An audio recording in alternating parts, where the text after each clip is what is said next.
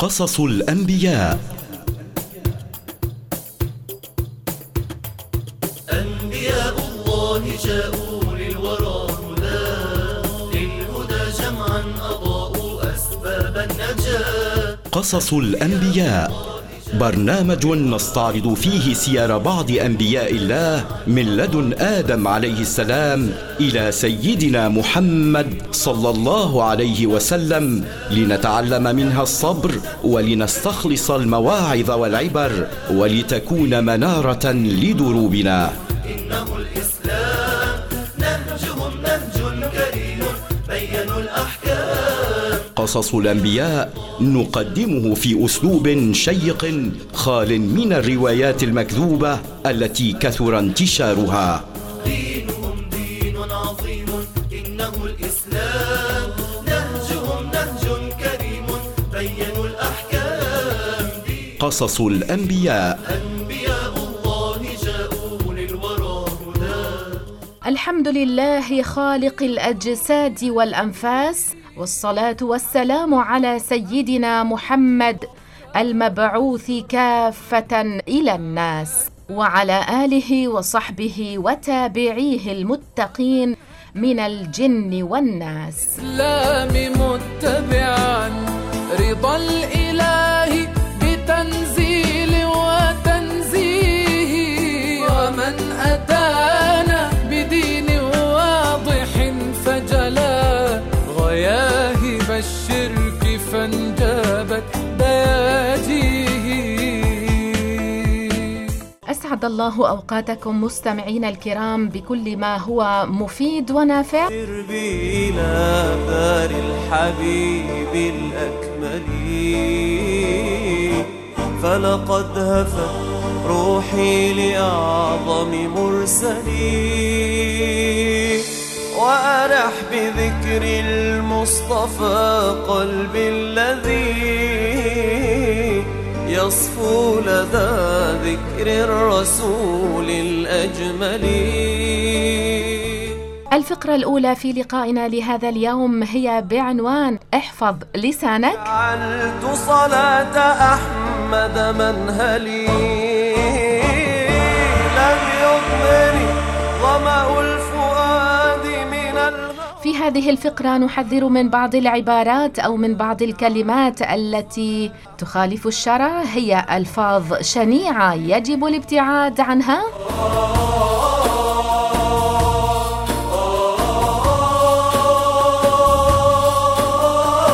والفقرة الثانية هي بعنوان قصص الأنبياء. ما خاب من جعل الرسول رجاءه وسعى إلى عتابه.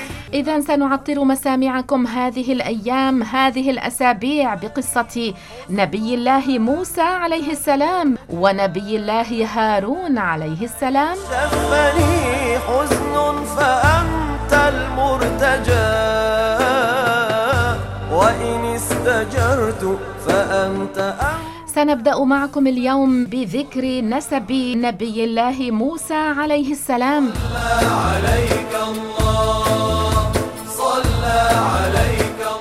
بالإضافة إلى أننا سننقل إليكم كم هي عدد المرات التي ذكر فيها موسى عليه السلام في القرآن الكريم. عدني يا صاحب الحلم الجميل الأفضل، من لي سواك أنا. أيضا سننقل إليكم متى ولد سيدنا موسى عليه السلام ومتى ولد سيدنا هارون عليه السلام.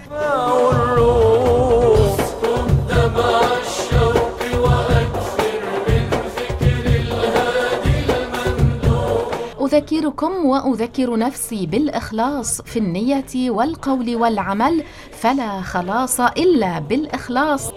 ما أطيب يوم التلاق، ما أصعب إذ حان فراق. ما أطيب يوم التلاق، ما أصعب تذكر وفي هذا المقام قول الله عز وجل: ما يلفظ من قول إلا لديه رقيب عتيد. يا لسان قل خيرا خيرا تغنم، قل خيرا تغنم، واسكت عن شر تسلم، واسكت عن شر تسلم، من قبل أن تندم، من قبل أن تندم. ونذكر أيضا هنا وفي هذا المقام حديث رسول الله عليه الصلاة والسلام: إن العبد لا يتكلم بالكلمة لا يرى بها بأسا يهوي بها في النار 70 خريفا، أي 70 عاما في النزول ليصل إلى قعر جهنم. استمعوا معي سماع المتنبهين المتفكرين الموقنين لهذه الآيات من سورة الانفطار. تذكروا بأنكم ستشهدون هذا اليوم، ستكونون من أهله. قال الله عز وجل في محكم كتابه: إذا السماء انفطرت وإذا الكواكب انتثرت وإذا البحار فجرت وإذا القبور بعثرت علمت نفس ما قدمت وأخرت. يا ابن آدم، كيف بك وقد تصدعت الجبال ونسفت، وانشقت السماء وانفطرت، وانتثرت الكواكب أي تساقطت، وفتحت القبور وبعثرت، واشتعلت البحار بالنار وسجرت، وانصدعت الأرض وتبدلت. يا ابن آدم، تذكر أن الله خلقك وأن الله يميتك ثم يبعثك. مواقف القيامة 50 موقفا، كل موقف مقداره 1000 سنة من سنوات الدنيا. فهل جهزتم لهذه المواقف؟ من مواقف ذلك اليوم العظيم موقف وزن الأعمال، فقد أخبرنا الله أن أعمال العباد توزن يوم القيامة. قال الله عز وجل: والوزن يومئذ الحق.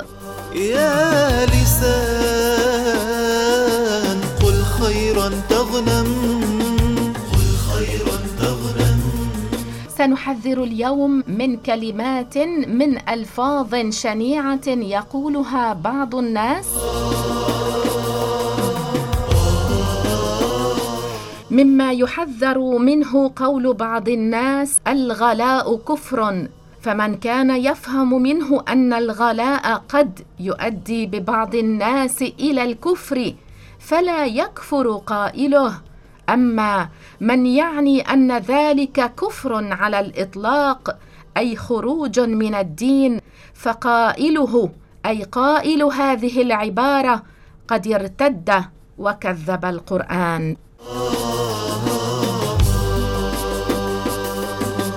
قال رسول الله عليه الصلاة والسلام: إنما البيع عن تراض.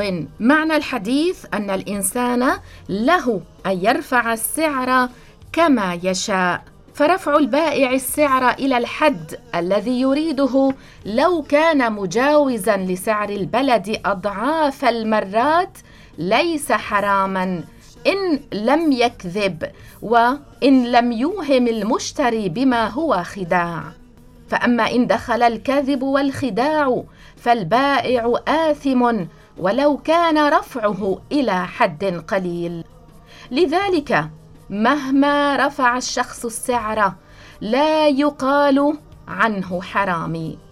انتبهوا جيدا إلى هذه العبارات: مهما رفع الشخص السعر لا يقال عنه حرامي أو هذا حرام، فمن شاء يشتري ومن شاء يترك. إنما الحرام أن يغش البائع ويكذب.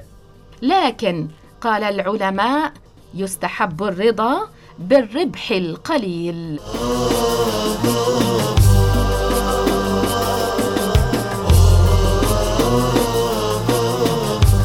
فمما يجب الحذر منه قول كثير من الناس لمن يرفع السعر في البيع والشراء: حرامي، أي سارق. فإن كان الرفع إلى حد قريب، أي رفع السعر إلى حد قريب، لا يستغربه الناس، فتسمية البائع بهذا، أي بتسمية البائع بأنه حرامي، هو تكذيب للدين.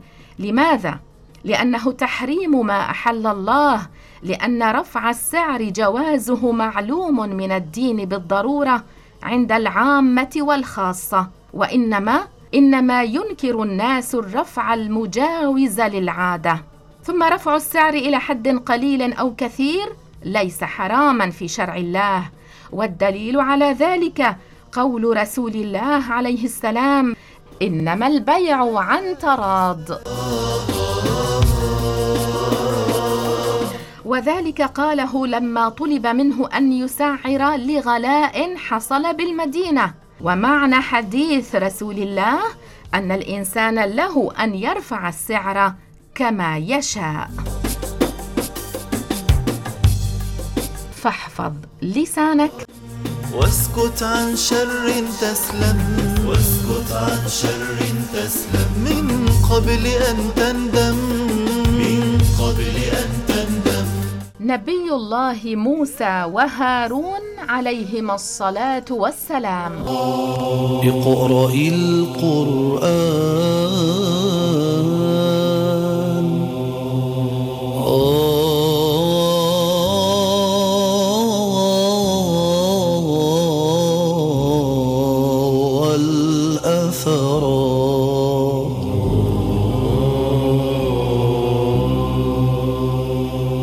وانظر التاريخ.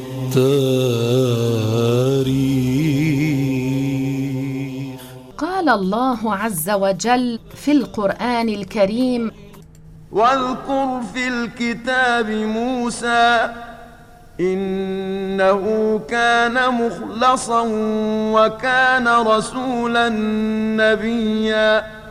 صدق الله العظيم.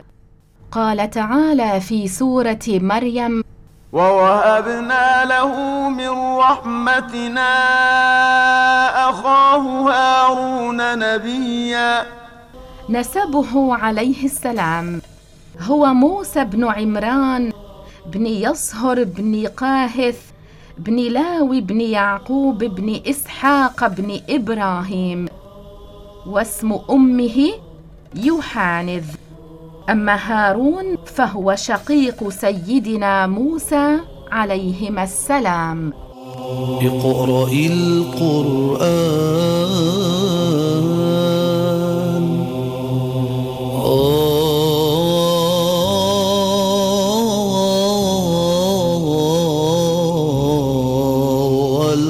والأثر. ذكر اسم موسى عليه السلام في القرآن 136 مرة في كثير من السور المباركة. أما زمان مولد نبي الله موسى عليه السلام، فقد ولد سيدنا موسى عليه السلام في عهد الطاغية الوليد بن مصعب فرعون مصر عدو الله، الذي اشتهر بالطغيان والجبروت وادعى الألوهية. فرعون كان لقب كل ملك من ملوك مصر، كما أن كسرى لقب لكل ملك من ملوك بلاد فارس، وكما أن قيصر لقب لكل ملك من ملوك بلاد الروم.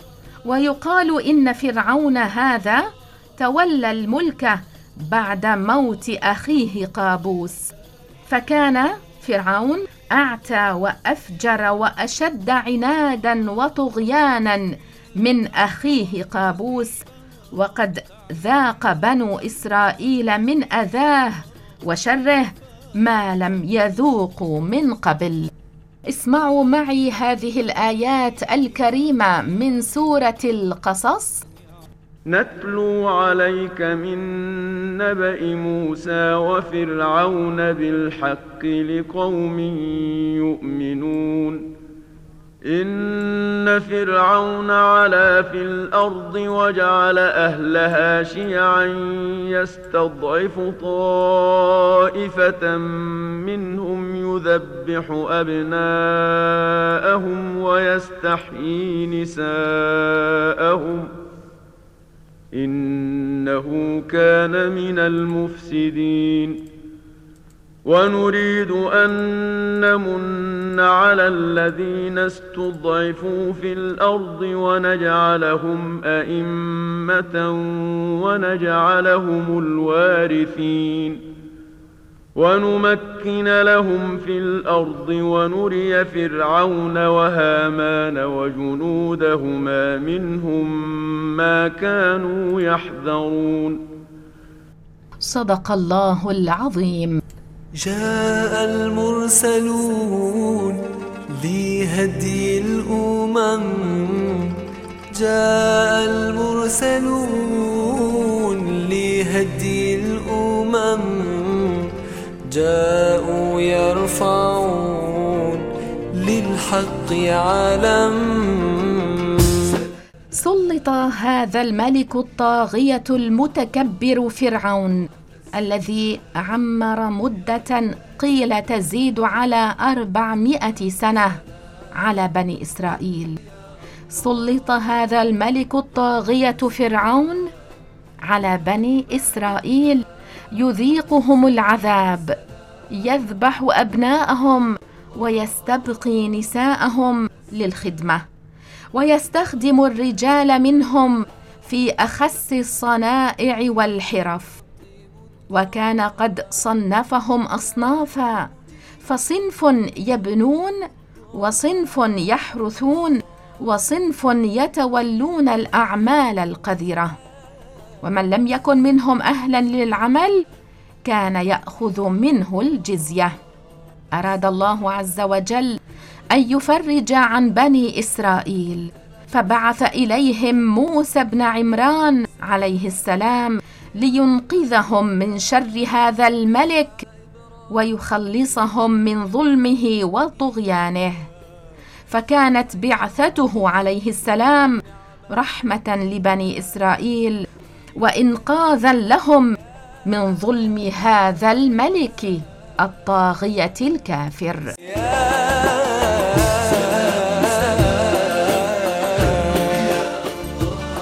سبب قتل فرعون أبناء بني إسرائيل وذبحهم.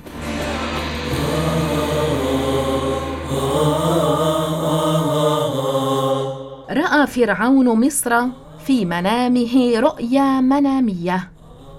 هذه الرؤيا أفزعته فاهتم لها واغتم.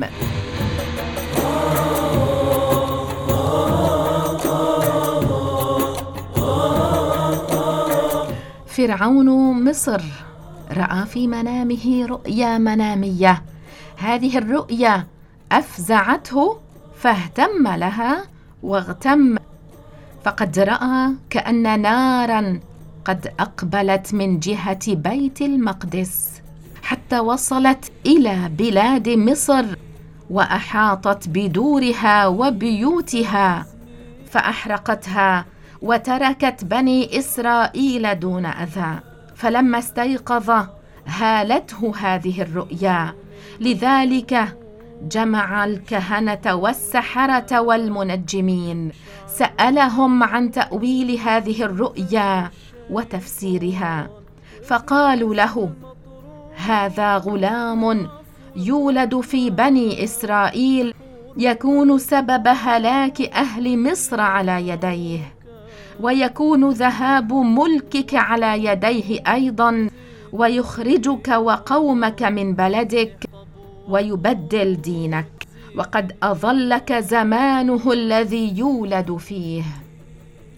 لذلك أمر فرعون الطاغية أن يقتل كل غلام يولد في بني إسرائيل. في اليوم الموعود تشيب الولدان وتقشعر جلود وينذل الشيطان، وإبليس المطرود من عفو الرحمن مدحور ومردود واللي معه كان. ماذا قرر فرعون الكافر أن يفعل بأبناء بني إسرائيل بعد تفسير المنام له؟ أمر أن يقتل كل غلام يولد في بني إسرائيل، فجمع القابلات وقال لهن: لا يولد على أيديكن غلام من بني إسرائيل إلا تقتلنه، وتوعدهن ووكل بهن وكلاء. قال لهن: لا يولد على أيديكن غلام من بني إسرائيل إلا تقتلنه. فكانت القابلة تنفذ أمر فرعون، فكانت القابلة تقتل كل مولود ذكر من أطفال بني إسرائيل خوفا من فرعون وبطشه. أما الإناث فكن لا يقتلن، بل يبقين على قيد الحياة من أجل الخدمة والتسخير. يوم الجزاء بسرور ونعيم، مو يلقون عناء، مو يفوتون قال الله عز وجل في سورة البقرة: وإذ نجيناكم من آل فرعون يسومونكم سوء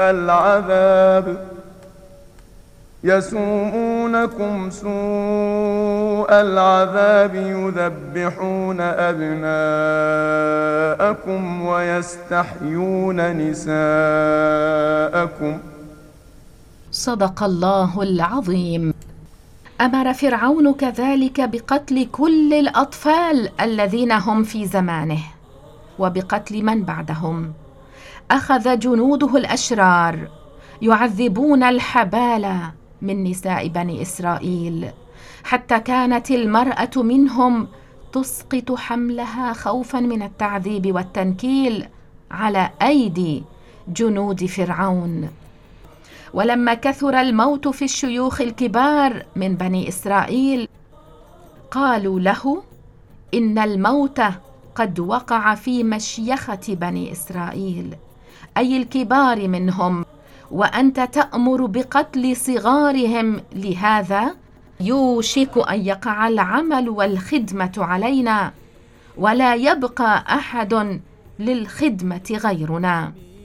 لذلك أمر فرعون أن يقتل غلمان بني إسرائيل سنة ويتركوا سنة، حتى لا يهلك جميع أبناء بني إسرائيل الذين كان فرعون يستخدمهم في أعماله. وتقشعر جلود وينذل الشيطان، وإبليس المطرود من عفو الرحمن مدحور ومردود واللي معه كان. هن حطب وقود تزيد النيران. هكذا فعل فرعون بعدما فسر له المنام الذي رآه والذي أفزعه. ماذا عن مولد هارون وموسى عليهما السلام؟ هارون عليه السلام بعثه الله عز وجل معينا لنبيه موسى عليه السلام حين أراد أن يبعثه إلى فرعون لدعوته إلى الإيمان. وقد دعا موسى عليه السلام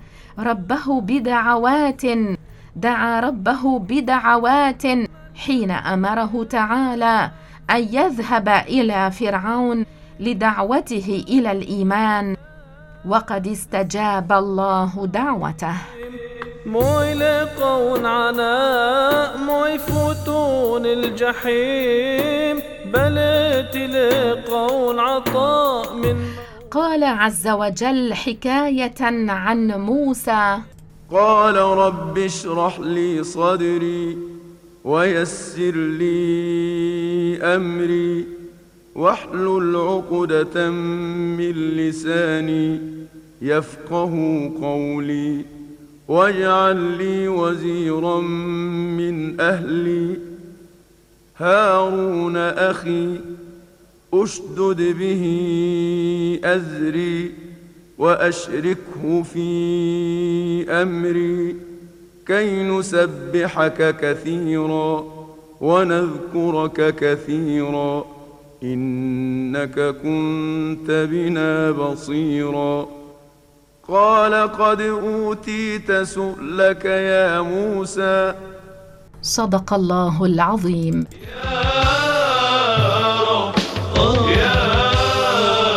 ولد نبي الله هارون عليه السلام بعد ولادة موسى ب3 سنوات، وفي السنة التي لا يذبح فيها الأطفال، أي عام المسامحة عن قتل الأطفال، فترك ولم يذبح. يا ربي بطه المصطفى الخفي عظيم. أما نبي الله موسى عليه السلام فولد في السنة التي يذبح فيها الأطفال، فضاقت أمه به ذرعا خوفا من قتله، وأخذت تأخذ حذرها وحيطتها من أول ما حبلت به، ولم يكن يظهر عليها مخايل الحمل. ولما قرب وقت وضع الحمل حزنت حزنا شديدا، واشتد غمها وكربها، فألهمها الله عز وجل ألا تخاف ولا تحزن، لأن هذا المولود سيكون له شأن عظيم، وأنه سيحفظه من كيد فرعون ثم يجعله من المرسلين. أمرها الله عز وجل أن ترضعه، حتى إذا خافت عليه تصنع له تابوتا وصندوقا من خشب، ثم تضعه فيه وتلقيه في البحر، ولا تخاف من الهلاك ولا تحزن. لماذا؟ لأن الله عز وجل سيحفظه، سيكون في حفظ الله ورعايته، وكفى به حافظا ووكيلا. إلهنا ما أعدلك مليك كل من ملك، إلهنا ما أعدلك مليك كل من ملك. قال الله عز وجل في سورة القصص: وأوحينا إلى موسى أن أرضعيه، فإذا خفت عليه فألقيه في اليم ولا تخافي ولا تحزني إنا رادوه إليك وجاعلوه من المرسلين. صدق الله العظيم. ولدت أم موسى نبي الله موسى عليه السلام خفية، جعلت ترضعه برأفة وحنان، وهي واثقة من حفظ الله عز وجل له. ولما خشيت عليه من كيد فرعون وجنوده السفاحين، اتخذت صندوقا جعلت فيه قطنا، ثم وضعت فيه وليدها الصغير موسى عليه السلام. ربطت الصندوق في حبل، كانت دارها متاخمة لنهر النيل، كانت ترضع وليدها موسى كل يوم، فإذا خشيت عليه من أحد وضعته في ذلك التابوت والصندوق، وأرسلته في البحر وأمسكت طرف الحبل عندها،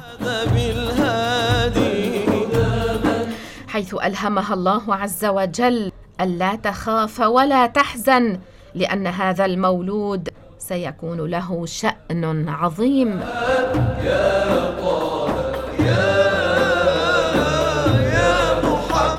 أم موسى كانت ترضع وليدها موسى، كل يوم، فإذا خشيت عليه من أحد وضعته في ذلك التابوت والصندوق وأرسلته في البحر وأمسكت طرف الحبل عندها، فإذا ذهب هؤلاء الذين تخشى عليه منهم استرجعته إليها.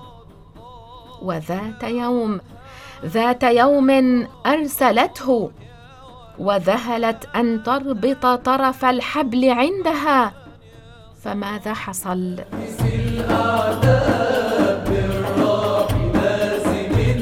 انطلق الصندوق وفيه موسى الرضيع عليه السلام مع نهر النيل، انطلق الماء به يرفعه الموج تارة ويخفضه أخرى، حتى وصل الصندوق إلى قصر فرعون. يا مولاي من هدي القرآن.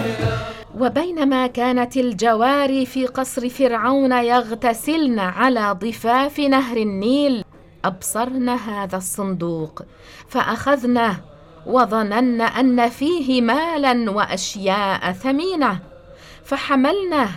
حملنا الصندوق على حالته إلى زوجة فرعون، إلى آسية بنت مزاحم، وكانت من بني إسرائيل.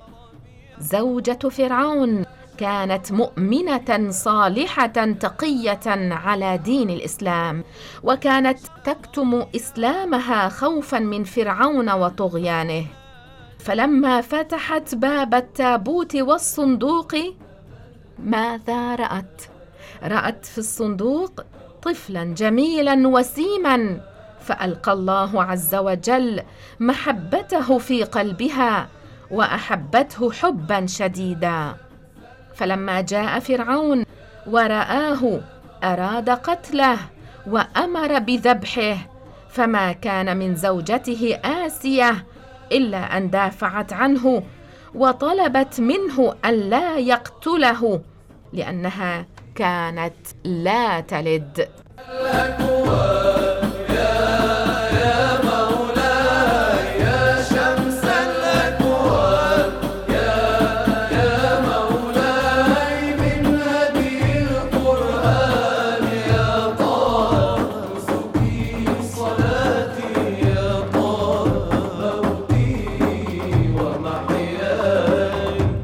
فما كان من فرعون إلا أن أجابها بقوله: يكون لك، وأما أنا فلا حاجة لي فيه. قصة رضاعه عليه السلام.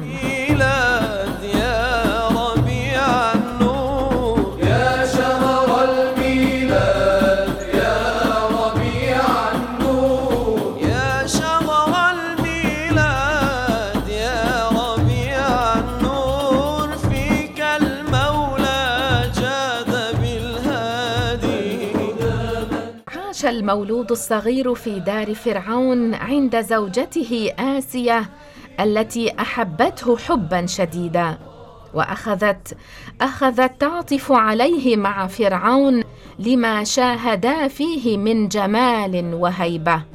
أخذت آسية تبحث له عن مرضع ترضعه وتربيه، وكانت كلما أحضرت مرضعة لترضعه وتغذيه من لبنها يمتنع عن قبول ثديها.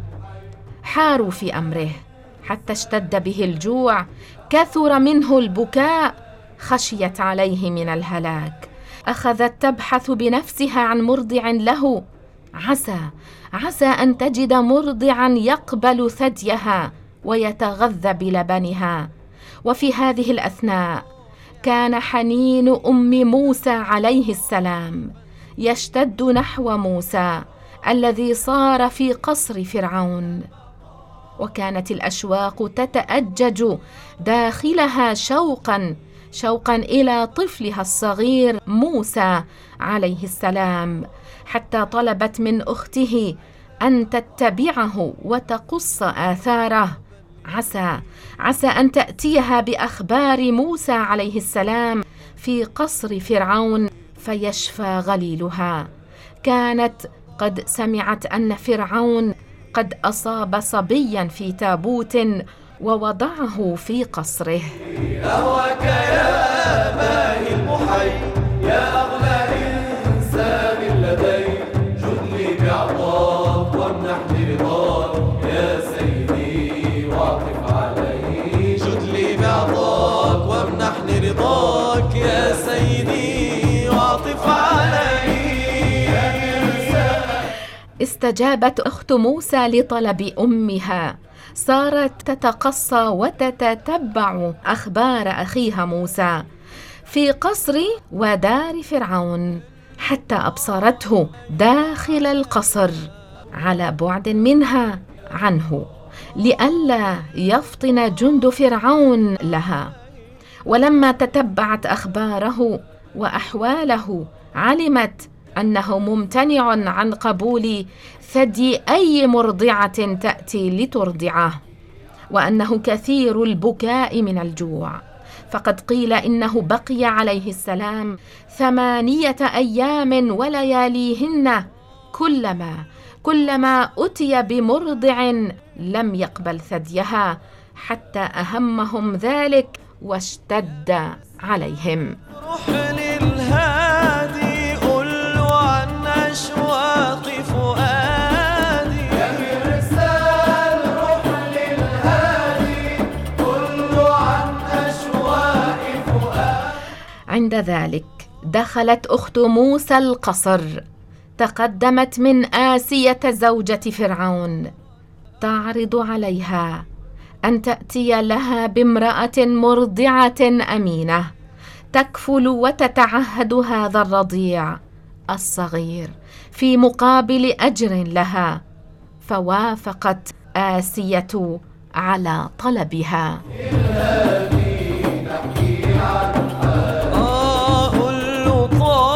ماذا فعلت في التو أخت موسى عليه السلام؟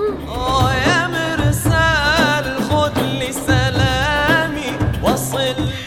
ما إن سمعت هذا الخبر انطلقت أخت موسى بفرح وسرور إلى أمها، إلى أم موسى التي يتأجج قلبها شوقا إلى ولدها، تخبرها الخبر. وما إن سمعت أم موسى هذا الخبر حتى عمها الفرح والسرور، انطلقت إلى قصر فرعون، دخلت ووضعت وليدها الصغير موسى في حجرها، التقط موسى عليه السلام ثديها، أخذ يرضع منها حتى ارتوى. سلامي وصل لي حبي لإمامي. ففرحت آسية بذلك فرحا عظيما، وطلبت من أم موسى أن تمكث في القصر لترضع هذا الغلام، ووعدتها بأن تعطيها أنواع الهدايا وتكرمها بأنواع الإكرام. لكن أم موسى طلبت من آسية أن تسمح لها بأخذ الغلام إلى بيتها لتتعهده هناك بالعناية والرعاية. لماذا؟ لأنها لا تستطيع أن تترك بيتها وأولادها. أمام هذا الأمر الواقع رضيت آسية بذلك، على أن تأتي به إليها في القصر كل فترة لتراه ثم تعيده لها. وهكذا أعطى الله عز وجل أم موسى ما وعدها به، ورد لها ولدها موسى، وكان وعد الله حقا. ضوى ليل الكون حلا، طل علينا وهلا، ضوى ليل الكون حلا طيوني. أما الآن سنسمعكم آيات من سورة القصص. أعوذ بالله من الشيطان الرجيم. وأصبح فؤاد أم موسى فارغا إن كادت لتبدي به لولا أن ربطنا على قلبها لتكون من المؤمنين. وقالت لأخته قصيه فبصرت به عن جنب وهم لا يشعرون. وحرمنا عليه المراضع من قبل فقالت هل أدلكم على أهل بيت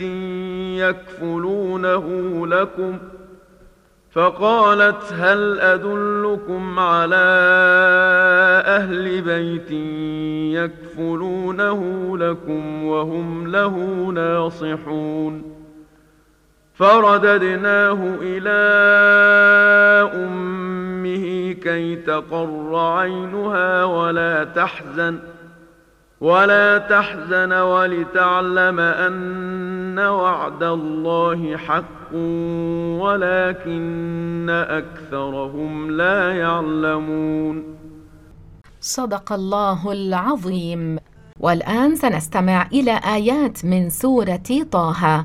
قال الله عز وجل في القرآن الكريم: ولقد مننا عليك مرة أخرى إذ أوحينا إلى أمك ما يوحى أن اقذفيه في التابوت فاقذفيه في اليم فليلقه اليم بالساحل يأخذه عدو لي وعدو له وألقيت عليك محبة مني ولتصنع على عيني إذ تمشي أختك فتقول هل أدلكم على من يكفله فرجعناك إلى أمك كي تقر عينها ولا تحزن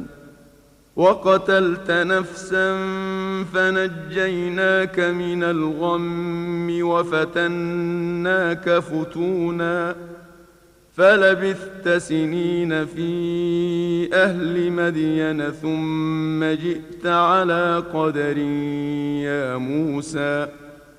صدق الله العظيم. فائدة في قوله تعالى: وحرمنا عليه المراضع من قبل، قال المفسرون: هذا تحريم منع وليس تحريم شرع، فقد ألهم الله عز وجل موسى عليه السلام وهو طفل في المهد ألا يرضع من المراضع التي كان يؤتى بهن إلى قصر فرعون ليرضعنه، حتى جاءت أمه عليه السلام وأرضعته.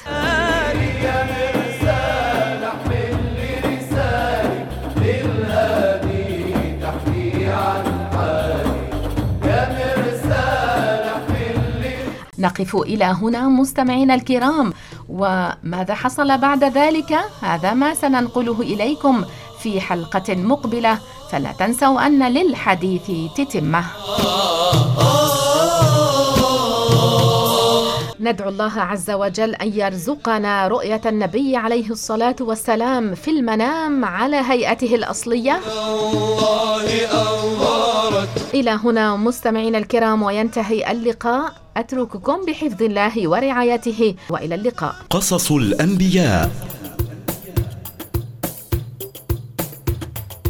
أنبياء الله جاءوا للورى للهدى جمعا أضاءوا أسباب النجاة. قصص الأنبياء، برنامج نستعرض فيه سير بعض أنبياء الله من لدن آدم عليه السلام إلى سيدنا محمد صلى الله عليه وسلم، لنتعلم منها الصبر ولنستخلص المواعظ والعبر ولتكون منارة لدروبنا. إنه الإسلام نهجهم نهج كريم بينوا الأحكام. قصص الأنبياء نقدمه في أسلوب شيق خال من الروايات المكذوبة التي كثر انتشارها. دينهم دين الأحكام